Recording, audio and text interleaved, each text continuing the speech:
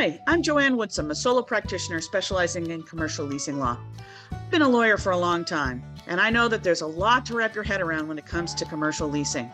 The goal of my podcast, the Commercial Leasing Diva podcast, is to make your lives as commercial leasing professionals easier and more fun. In the podcast, I speak to other commercial leasing professionals who share their expertise so that we can all improve our commercial leasing game and better serve our clients. Hello, welcome to the Commercial Leasing Diva podcast. I'm Joanne Woodsum, your host, and I'm very excited about today's podcast episode with Scott Ellis, who's the managing director at Colliers International. Scott and I have known each other for a really long time. For about 10 years, we shared a landlord client. Scott specializes in office leasing in the San Francisco East Bay. He's based in Walnut Creek, California. And he has a lot to share about current market conditions in that specific geographic region, which, as we'll learn, is very different from, say, downtown San Francisco. So welcome to the podcast and enjoy the episode. Welcome, Scott, to the Commercial Leasing Diva podcast. In this series, we'll be speaking with real estate brokers about the current commercial leasing market, which of course is totally volatile and crazy, and we all wish we had a crystal ball and could figure out what the heck was happening. Our special guest today is Scott Ellis, who I've known for, over 20 years probably. We worked together on an asset for over a decade and very much enjoyed working together. He's based in the East Bay. Thanks for joining me today. And I thought we'd start, Scott, with you just describing a little bit about what your current leasing portfolio looks like. Do you represent mostly landlords or tenants? Is there a particular sector, retail, office, industrial that you tend to focus on? So personally, I represent almost 90% landlords. Okay. And that's what I've done for most of my, I hate to say it, but 40 years of doing this. And it's Walnut Creek, Concord, so it's the North I-680 corridor. And it's funny, we're talking about the volatility now. We're used to this. This is probably, you could say 5 cycles, but I'd say for sure 4 that we've been through. And it's ironic that we seem to do better in these down cycles out here, because this is when a lot of the companies in San Francisco that want to have that address and that visibility say, no, not this cycle. We're moving back to where the employees are, cheaper rent, closer to the employees. So we're seeing that now. But this time it's complicated by the fact that this work from home culture has shown up for the first time ever. And I'd have to say that we're not really seeing that here as far as that being permanent. And with all the layoffs that are starting to come, it's pretty evident that the ones that are getting laid off are the ones that are not around the office. It's out of sight, out of mind. Oh, so interesting. And the average size deal for us here in Walnut Creek is like 5,000 feet. So right. We're having a lot of deals that are companies in Oakland that want to get the employees back in the office for San Francisco. So they'll make the employees happy by moving out to closer to where they live. Right. Shrink their headcount, but it's pretty active. You know, it might have been a 10,000 foot tenant that's now 4. But we're also getting some net expansion from San Francisco. We just did a deal in Concord with the U.S. Immigration Court that leased 75,000 feet out in Concord. Wow. And it wasn't a relocation, it was a net expansion. So it's a new use for that same division. And they're going to move in next year, and it's going to be 20 courtrooms in our building. So a lot of government and a lot of net downsizing, but we're getting them out here. So it sounds like I'm hearing you represent mostly landlords, mostly in the office sector. And despite what I'm seeing in San Francisco, which is enormous vacancy and very little deal churning, you're seeing the opposite. You're seeing a lot of deals because a lot of those folks are migrating out to the suburbs, again, to appease employees who are like, oh, during remote work, we don't have that commute. We're very happy with it. But employers are still of like, we want office face-to-face time. Correct. They've realized to be competitive, you've got to have everybody together. Yeah. And when the market's hot, we're dying because there's no space to lease. And so you have the opposite problem. You have like your own microeconomy going on there. Yes. So one of the questions I've been asking a lot of people in other markets is, it's a very pro-tenant situation now, and the tide is turning pretty hard, especially with a very high vacancy rate in some of our urban areas. And so one of my questions I ask is, so what are you seeing in terms of pro-tenant negotiations and letters of intent? Sounds like you're not necessarily seeing that. But tenant improvement costs are so high now, that's what's dictating most deals. So if it's a deal that doesn't need a lot of work done to space, owners will probably do more free rent, but they got to keep the rent relatively close to where it's been. And they've got lenders to keep happy. So they are not, this is the landlord's not really crazy about spending $85 a foot on a build out, especially when it's not something that can be reused if that tenant moves out. So, but it's mostly free rent and it's spread out. The other concession is they'll do shorter terms. So a lot of these tenants want to do a 1-year deal, or you're probably seeing this too. Oh, wow, that's hard. Or a 2-year deal. And owners will do it just to buy some time. Right. So it's just the flexibility that normally they wouldn't have done in the past. Right. But we actually had a couple of spaces here in our building that had multiple suitors looking at the same space. Wow. Gosh, that's so different from San Francisco. I've heard. I mean, San Francisco is becoming a ghost town, as I'm sure you're aware. It's a very kind of challenging time. So in that regard, some people watching this may not be aware of the direct correlation in terms of lease economics. And I always have to try and walk some of my clients who are not really aware of how this works, the relationship between base rent and a tenant improvement allowance. And I explained to my clients, it's sort of like the landlord's making you a loan for the tenant improvements, but you're making loan payments with your base rent. So it's not like you're getting, $100 a square foot in TI allowance and you won't see it reflected in the base rent number. How do you explain that to your, I obviously represent the landlords, but when you have to negotiate that's with tenants. The owners aren't going to go broke doing a deal. So if it's going to be $85 a foot, they've got to get what used to be a 5-year term. Now they want 7 or 8. Okay. And they won't do the termination rights. And it all depends on the landlord. I've got a client that I've had for 35 years and I'm in his building and we lease that. And we've also got some owners that bought right before COVID. So they paid a pretty high per square foot price. And of course, the values have gone down. They're probably at a disadvantage because their building's worth less than what they paid for it. And they don't want to invest a whole lot more cash into it. They're just trying to buy some time. Right. Where the owner who's got a 35-year track record, who's got a lower cost basis, can afford to be picky, but at the same time, their cost basis is lower. So they've got a little more room to invest and not, hate to say it, but lose money on each deal. So that's how they look at it. And most of these newer owners have lenders that are involved in the decision making. So it's almost like each building is a separate market. And brokers know this, tenants know that.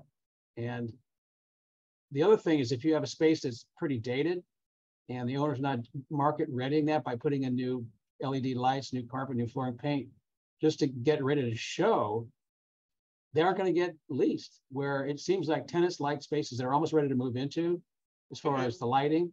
And those are the ones that are moving. So. Right.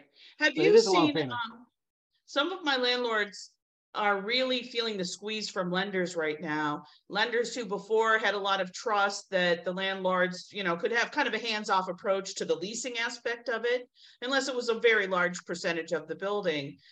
After the pandemic, when the landlords were like cranking out these early lease termination agreements, the lenders have become, I've seen, more proactive. Are you seeing that in terms of the leasing aspect? Yes. Matter of fact, there's a lot of buildings that we work on that we will draft up a proposed response to an RFP for a tenant wanting to lease space in your building. And we have to wait a week or two for the owner to have the lender approve it to go out. Wow. Right. And that's the newer that purchaser. Was not so common in the past that the lender would be micromanaging at the letter of intent stage. Again, if it was a 200,000 square foot building and you had a tenant coming in taking 90% of the space, that's different. But to kind of micromanage at that level, wow, that's very intense. I'll give you a couple of quick examples. There's a couple of buildings out here on the market for sale that normally, say 3 years ago, would have sold for over $400 a foot. And now the owner wants out. I don't want to say so badly, but they're pretty motivated that they're probably going to trade at just under $200 a foot. Less than half of what it was worth 3 years ago. Wow. Now, these are buildings where they couldn't lease them because they wouldn't invest the money on the market ready in the common areas and the spaces. So it's almost like it was self-inflicted. Right. Right. There's still money out there wanting to buy a good product, but they got to get it at the right price. Right. Exactly. So part of what I wanted to talk about in this series is helping clients, both landlords and tenants, think proactively about the letter of intent stage of the transaction. And I know that we both have horror stories that we could share about letters of intent, where there are terms in there that just don't make sense. And a common mistake that I see, and I know you've seen, is brokers, God love them, will often just take the prior letter of intent and duplicate it and not necessarily think through the nuances of the new transaction they're working on.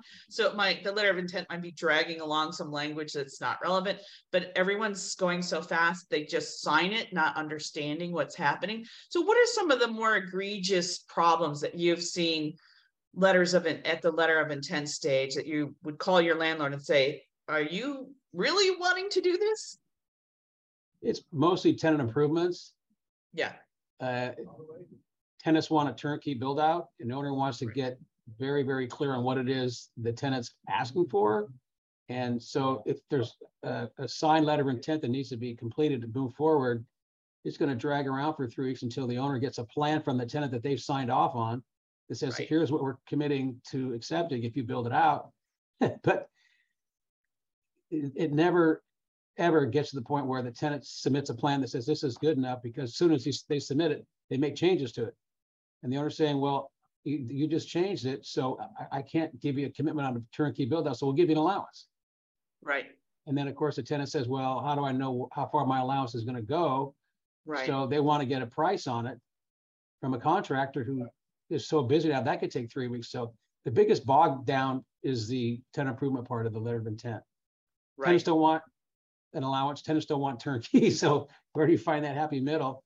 And it's an evolving process as far as the plan. Right. So for people who may not be aware, the issue is that if the landlord's going to do a turnkey deal, that means I, landlord, promise to build you whatever you want, tenant, in the space. Well, that's a blank check. So at the letter of intent, we need to get really granular, and that is the anti-letter of intent, right? The letter of intent is not supposed to be granular. It's supposed to be just sort of generic terms like the base rent and how long the term is, et cetera. But the landlord is not going to want to sign a blank check. So you have to get granular. And what that means is the parties are going to have to spend money on architects, space planners, et cetera, because you need to have attached to the letter of intent, as specific as possible, what the landlord is committing to build. And as you're saying, one way to say that is we'll build whatever you want, but it can't exceed $100 a square foot.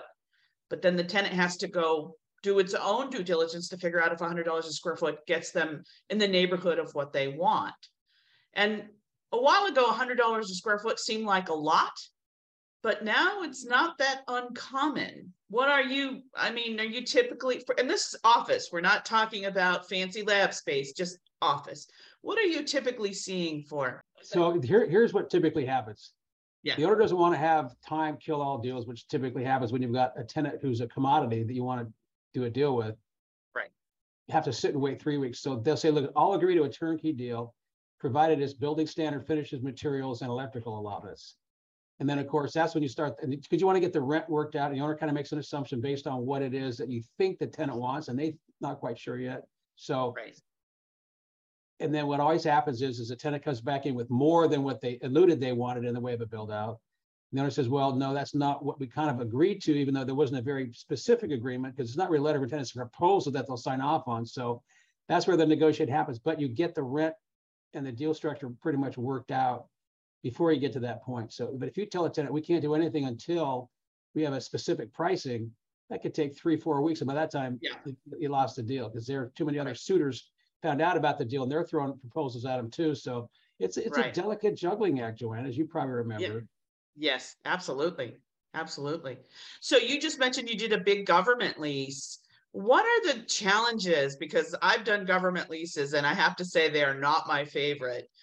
The challenges of working with the government when it comes to TIs, because in the deal that I did, it really drag the deal out, I'm going to say for months at the letter of intent stage, because the government had all these regulations about the build out and they wanted the landlord to do the work. But they have all like pages, hundreds of pages of detail about alterations. Luckily, the government deal that we did, and most of them are an allowance. Okay. For the build out. But where the awful part comes is where, in addition to what you're doing in the space, you are committing to do all kinds of common area upgrades, interior stairwell upgrades, seismic upgrades, or engineering surveys. So it's not just the space, it's an open-ended checkbook for the balance of the building. So the government's requirements for access, seismic stability, ADA is met. And that's an open-ended potential problem for the owner.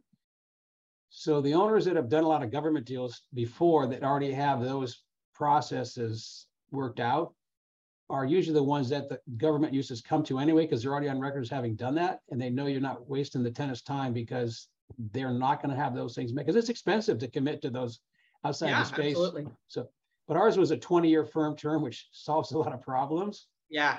A typical state deal is 4 years firm. It's an 8-year term, but the right to cancel after 4. So a 4-year deal versus a 20-year deal firm, night and day different. So but the so biggest for those challenge, who may not understand what we're talking about, is the capital improvements that the landlord is committing to make to the base building. They don't get that back from the tenant. That is a capital outlay that the landlord has to make to keep the tenant, to do the deal with a government tenant, because they're going to insist that all these base building specs be satisfied. So if you can capitalize it over 20 years, what are some of the worst mistakes you see clients making at the letter of intent stage? Well, it's funny you say that. We call it a proposal, and it's paper that says, here's what we're willing to offer you. And the tenant says, okay, I think it sounds good. Let's go to a lease, or they'll respond to it. And you go back and forth, but it's not on the average deal a letter of intent where you sign it. And it's even though it's not binding. Or even binding. And the intent is it's not binding. So we try to go straight to a lease. Right. But the biggest mistakes are when the tenant wants the landlord to sign this letter of intent, and it becomes like a lease negotiation. Right. So that drags on for a couple of weeks, because there's language in there specifically where if the landlord doesn't deliver the space by a certain date, the tenant can walk. And the landlord will typically say, I can't commit to that because there's so many things outside my control that could delay the deal. And the delivery is always pushed back, and the tenant wants it done by, say today's November 14th. They want it by February 1st. You probably can't even get doors until April 1st now. There's such a delay. So one component can totally stop the deal from moving forward on the right schedule. And the landlord says, I can't afford that. I could spend 90% of our allowance for the build out for your space. And then you walk at the last minute because one little door or a sink or a patch of carpet gets delayed. So the tenants want that. They say, well, I can't wait around forever because I got to get out of my other space. Right. So that's typically the biggest one. Yeah, I try to do a little leasing 101 with my tenant clients who have these unrealistic expectations. And I try to do it at the letter of intent stage and say, if you think you're getting, it's a November 14, you think you're getting in by February 1, and we don't even have a letter of intent signed or agreed to yet. First of all, lease negotiations. Everyone's like, hurry up. Yeah. And they say that, but then I sit you down and say, these are the 30 issues in this lease, my tenant. And you say, actually, I care about 25 of those issues. I do care. And I want to negotiate. And now you're 6 weeks into lease negotiation. And now you're up to February 1 almost. It's like you haven't even signed the lease yet. So I try to, it's hard when people are hurry up, rush, but I try to explain, listen, this all takes time. Everyone working on only your deal will still take time. It just does. And that is something that's really hard, especially in what you're seeing right now, where, people want to get these deals done very, very quickly. But I wanted to go back with what you're saying. You're saying, so, we don't sign the letter of intent. It's meant to be non-binding. But I find during deals that parties really look at specific language in the letter of intent and say, and there's I call it a moral persuasiveness. Like it's not legally binding, but people are like, well, it was in the letter of intent, and so you have to do it. And if you don't, it can create a very bad feeling during negotiations, which can sour things pretty quickly. Is that something that you see? Yes. No, you're right. It's one of those things where it's just never smooth. And Right. we will respond to these proposals that are 11 pages long. And Right. mostly everybody wants to know what the rent's going to be, how much parking you get, how much is the parking, what are the increases, what's my tenant improvement allowance going to be. But then there's like 8 other pages of my all-time favorite clause, which is indemnification. Not in the letter of intent. Yes, it happens. And as a landlord broker, our typical response is we'll specify in the lease agreement. Right. And of course, tenants hate that, but it's like, well, let's just get the economics worked out. Then we get the legalese worked out.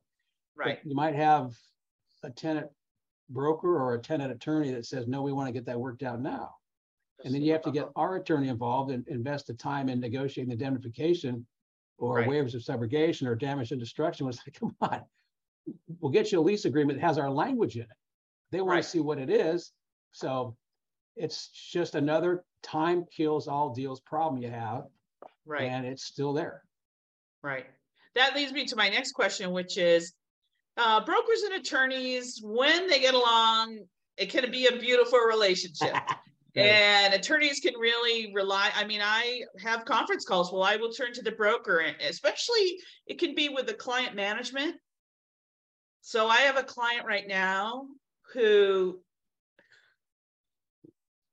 I mean, this is like unbelievable. They're so out of touch with the market.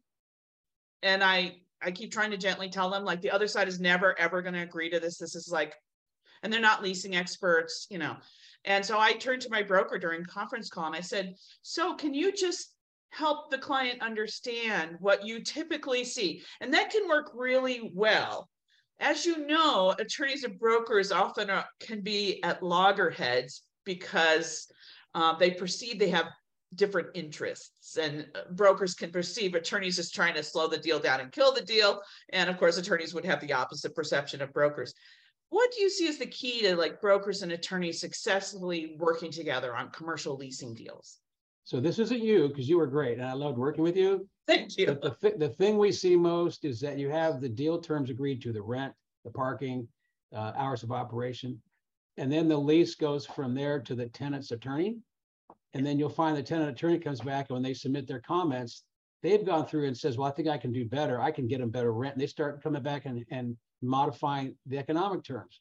Most brokers really don't like it when the attorneys come in and don't just focus on the legal issues.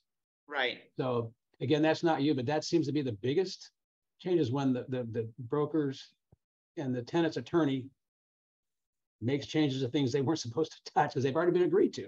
So right. And what I see is where it's not in the letter of intent. So I argue, especially when I'm the landlord, this should have been in the letter of intent. So if the tenant attorney comes back to me and says, my client wants an option to extend. So, well, it wasn't in the letter of intent. My tenant wants a cap on CAM. Wasn't in the letter of intent. So do you see those types of things where they're really overreaching? They're putting things into the deal that are not addressed in the letter of intent on purpose. They weren't put in the letter of intent. What I see is when I'm landlord's counsel and the tenant's attorney comes and says, you know, I want these things that weren't addressed in the letter of intent. And, you know, if an option to extend isn't in the letter of intent, it's usually on purpose. It's not like someone forgot. It's that for, you know, maybe the landlord's trying to position the building for sale or whatever, and they don't want lease terms extending beyond X date. And so it's deliberately not in there. Same with cap on CAM. Well, the parties may have discussed it. And this is where the broker can be very helpful and say, well, we talked about that and the landlord rejected it. And that's why it's not on the lease, because it wasn't in the letter of intent, because we didn't agree to that. Mm-hmm. So typically the tenant's broker would come back with that, not the attorney. I mean, that would have already been done. Yeah, you're right. Yeah. Good point. Same with the rent. Obviously, we agreed on $10 a square foot. That's in the letter of intent. So tenant's attorney, that's you don't get to touch that. Yeah. No, the biggest bog down is on the tenant improvements as far as lease negotiations, even after you have a concept plan.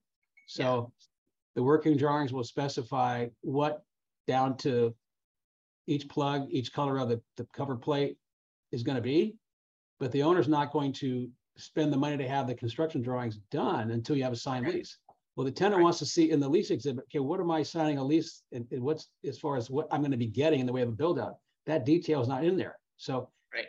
getting that negotiated to the point where the tenant feels comfortable with it is the biggest time consumer of a lease negotiation. That's why these as is deals on a shorter term, most landlords like, I'll take that. I'm not spending 85 bucks, I'm spending zero and I get 1 year of income versus a 7-year deal where I'm spending $85 a foot. It's a Right. no-brainer. Right. If the lender will allow it. The thing that frustrates me the most at the letter of intent stage is with the work letter agreement where they just say, well, landlord or tenant may do this. Like, it's like, we'll decide during the negotiations. And it so affects the structure of the lease. So many moving parts of the lease if you don't know who's doing the build. Mhm. And so that's one of my little bucket was like, make your decision. And it's not, sometimes, of course, it does change during lease negotiations. It was a landlord build. And then the tenant will sometimes get frustrated with the landlord and say, fine, I'll just do it. Give me an allowance. And then all of a sudden, everything changes during the middle of lease negotiations. That certainly happens. Now, from the landlord perspective, giving the tenant an allowance usually means it's going to add 3 times the amount of time to get it done, because once the tenant has an allowance, they want to wait a second. Is it going to cover all the build out? And the other part is, if I don't spend it all, do I get to keep what I didn't spend? Right. So Right. The best way to do it is say, okay, I understand what you want. I'll do it turnkey within reason, but I want the right to be able to say, well, no, that's not what I expected. If you're going to add all kinds of custom glass, custom Right. millwork, upgraded Right. flooring, pendant Right. lighting, that's usually what kills the deal. And the bottom line is, most of the time, the landlord has more experience in construction. Oh, totally. They've got a whole construction department. They know how to do this. They can roll it out pretty quickly. And of course, people always have to be cognizant of when does rent start? So if the landlord's doing a build, rent starts when the landlord's work is done. If the tenant's doing the build, the landlord's going to say, I want a hard rent commencement date. I'm not waiting around 2 years for you to get your work done. Right. And also, and the a lot landlord of doesn't tension want, and negotiation on that. and most owners won't allow the tenant's contractor to do any work in the building. They want their own subs because they know that all the systems, and if they cut the wrong wire, the whole building goes down. People are out of work. Internet Right. goes down. So Right. So then there's that aspect too, of just control over the building and the quality of improvements that are put in the building and et cetera. Yeah, we could do a whole separate talk about work letters. We'll have to do that one day. now, if I could say one thing though, and to your Sure. benefit, because you were great at this, it usually ends up coming down to where you have the attorney for the tenant and the attorney for the landlord get on a call and walk through all the outstanding issues together. And the landlord's attorney is not just the attorney for the deal, but they're also kind of an advocate for the building. You're trying to promote to the tenant and the tenant's broker and the tenant's attorney, I like these people, I want to be in their building. But the mistake, which you've never done, I remember, when the landlord's attorney gets on there and just beats the out of the tenant's attorney because they're trying to show the landlord how tough they are and how good they are. But the tenant, after the call, goes, I'm not going in that building. So it's almost like a promotion call versus a legal call when you get to that point. And you did a great job with that. I think that in the past, and I would say I personally am seeing the culture of commercial leasing negotiations change over the past 10 years at least. It's much more civil. Even when the market is in someone's favor very dramatically. Back in the day when I started and when you started, people were pretty blunt and obnoxious about it. If it was a landlord market, take it or leave it. I'll look at your 5 comments. I'm not going to talk to you. It was Yep. pretty aggressive and obnoxious. And I just feel like negotiations, in my experience, have become increasingly more civil, which is to the benefit of everybody, I think. And my personal philosophy, I represent, as you know, when I worked with you, I did mostly landlord work, but in the last 10 years, I do now probably 50% tenant and landlord. And what I always try to do is just put myself in the other person's shoes. So if I'm the landlord, I'm thinking, if I'm the tenant, what's my problem and how as I landlord can help solve it? And I think that's the real switch I'm seeing is let's all solve the problem together with the limitations of each side.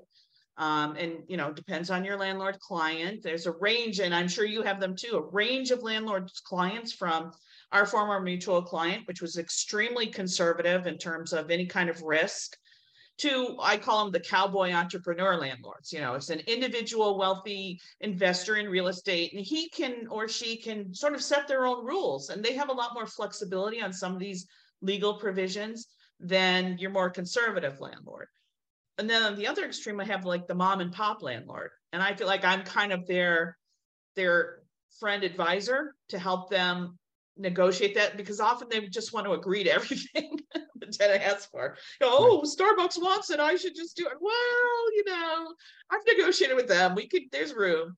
So that's part of what we do, I think, is modulate our advice depending on who our client is. Couldn't agree more. Yeah. And if you have so a tenant one last coming quick in, question. This is just because I'm personally invested in the AIR lease form, my nightmare lease form. Do you ever see it used in the East Bay for offices, the AIR form? no, it's funny you say that because it is the worst one. Most of the buildings we have are larger lenders. They've got their own lease. Yeah, right. But even the smaller ones, the mom and pops have discovered, or it's evolved in their experience as an owner, to a short form lease where it might be 7, 8, 9 pages, and it's pretty user friendly. And they're shorter term deals almost as is. So no, the AIR form, I'm trying to think the last time I used it, it's probably been 10 years. Excellent. So, but from what I've heard, it's still a challenge. Yeah, and it's well often used, and it's often sold as like, this will make your deal easier, when in fact the worst couldn't be further from the truth. So as we're wrapping up, is there any other final thoughts you might have on the world of commercial leasing as you're seeing it? Any crystal balls into the future? Obviously, you're burning and churning over there with deals in the East Bay, in contrast to other places. Any thoughts about what's going to happen next? Well, it's an interesting perspective where I am, because the tenant has always been the commodity. They're hard to get. You're competing against every building in town. And even when you've got 3 or 4 that they're considering, there's probably 5 more unsolicited proposals coming in while you're in negotiation. So if you have a good team that understands that, you know, the tenants has their needs, but you got to know where you have your room to give or not give, it's pretty easy to make a deal. But you'd be surprised at how many owners don't really reach out and try to make the tenant feel welcome. A lot of the buildings we're competing with, they've got someone back in New York. They work for a pension fund, or they're a REIT, and they're slow to respond. The best way to make a deal is to be responsive and have a team that can either, I mean, if you're going to say no politely and say it like same day. Don't wait 3 weeks and then tell them no in an email. And you had a chance to make that deal happen 2 weeks ago. So nothing's changed. It's still going to be where tenants are going to have their employees come in to some degree. That's not going away. And if you have a building that's safe and clean, and the management, which I think kind of makes or break a tenant staying or leaving after their lease is up, is responsive, it's a game changer. We have so many buildings we compete against where the owner is aloof. They don't spend any money on just the basics, making the building clean, having a good on-site management, on-site day porter. So we're still competing for the tenant. And I've never been in San Francisco where you've got multiple large tenants wanting to take down multiple floors. Hallelujah. I fantasize about that. But I would say that was one of the things that we saw most profoundly during the pandemic, where those landlords, I mean, you sort of really separated the sort of very civil, thoughtful, decent landlords from the other ones. And those landlords were reaching out proactively to tenants. How can we help you? How can we partner with you? You know, if you're a restaurant, we see you're suffering. We want to keep you in the building. Let's work out something. You know, the law is the law. The courts are going the landlord way, whatever. We want to help you, as opposed to those landlords who are, and, you know, they obviously have pressures too from lenders and investors and whatever, but just the ones that had the really great property management offices who were just like, let's forget all the, you know, legalistic crap, and how are we going to survive this and partner with each other to get through it. And that was very telling. And I think that people will have long memories for that. And hopefully that will, you know, rebound to those landlords in a positive way in the future. So it's been a very interesting few years. I'm sure you've seen that as well. But we're predicting a pretty good year for office leasing out here in our market.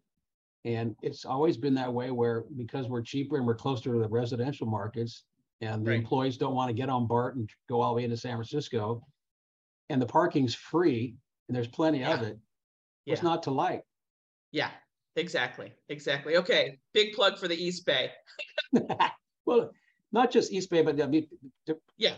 Vacaville, Reno, where you are, we're Yeah. competing against them now in a way too. Yeah.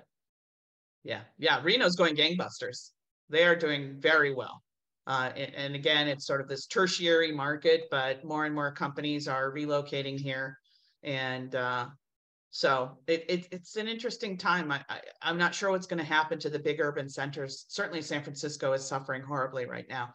And I'm not sure that they've got a game plan in place yet for how they're going to turn it around. So that's to the benefit of your market. Right. And we're close to home. Yeah, exactly. Well, Scott, thank you so much for taking the time to talk to me. I really appreciate it. Well, this is a great idea. I really appreciate you inviting me to be a part of it. Okay, great. Well, thanks again, Scott, and hopefully we'll touch base again soon. Joanne, appreciate it. Good to see you again. It's been a while. All righty. Nice to see your smiling face again. Thanks, Joanne. Thank you. Bye-bye. Bye. I'm Joanne Woodsum. Thanks for listening to the Commercial Leasing Diva podcast. If you enjoyed this episode and you'd like to help support the podcast, please share it with others, post about it on social media, rate and review us, like and subscribe. You know the drill. The podcast is produced and edited by Matthew Salanoa.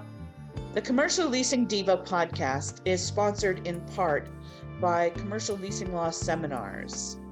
If you want to learn more about commercial leasing, and why wouldn't you, please check out my e-courses by visiting my website, www.jleasinglaw.com. And right now we have 3 courses, 2 on the dreaded AIR lease form and drafting the addendum, and then a 5-week course on commercial leasing basics, which takes a deep dive into letters of intent for commercial leases. Hope to see you in one of the classes. Thank you so much again, and we'll see you next time.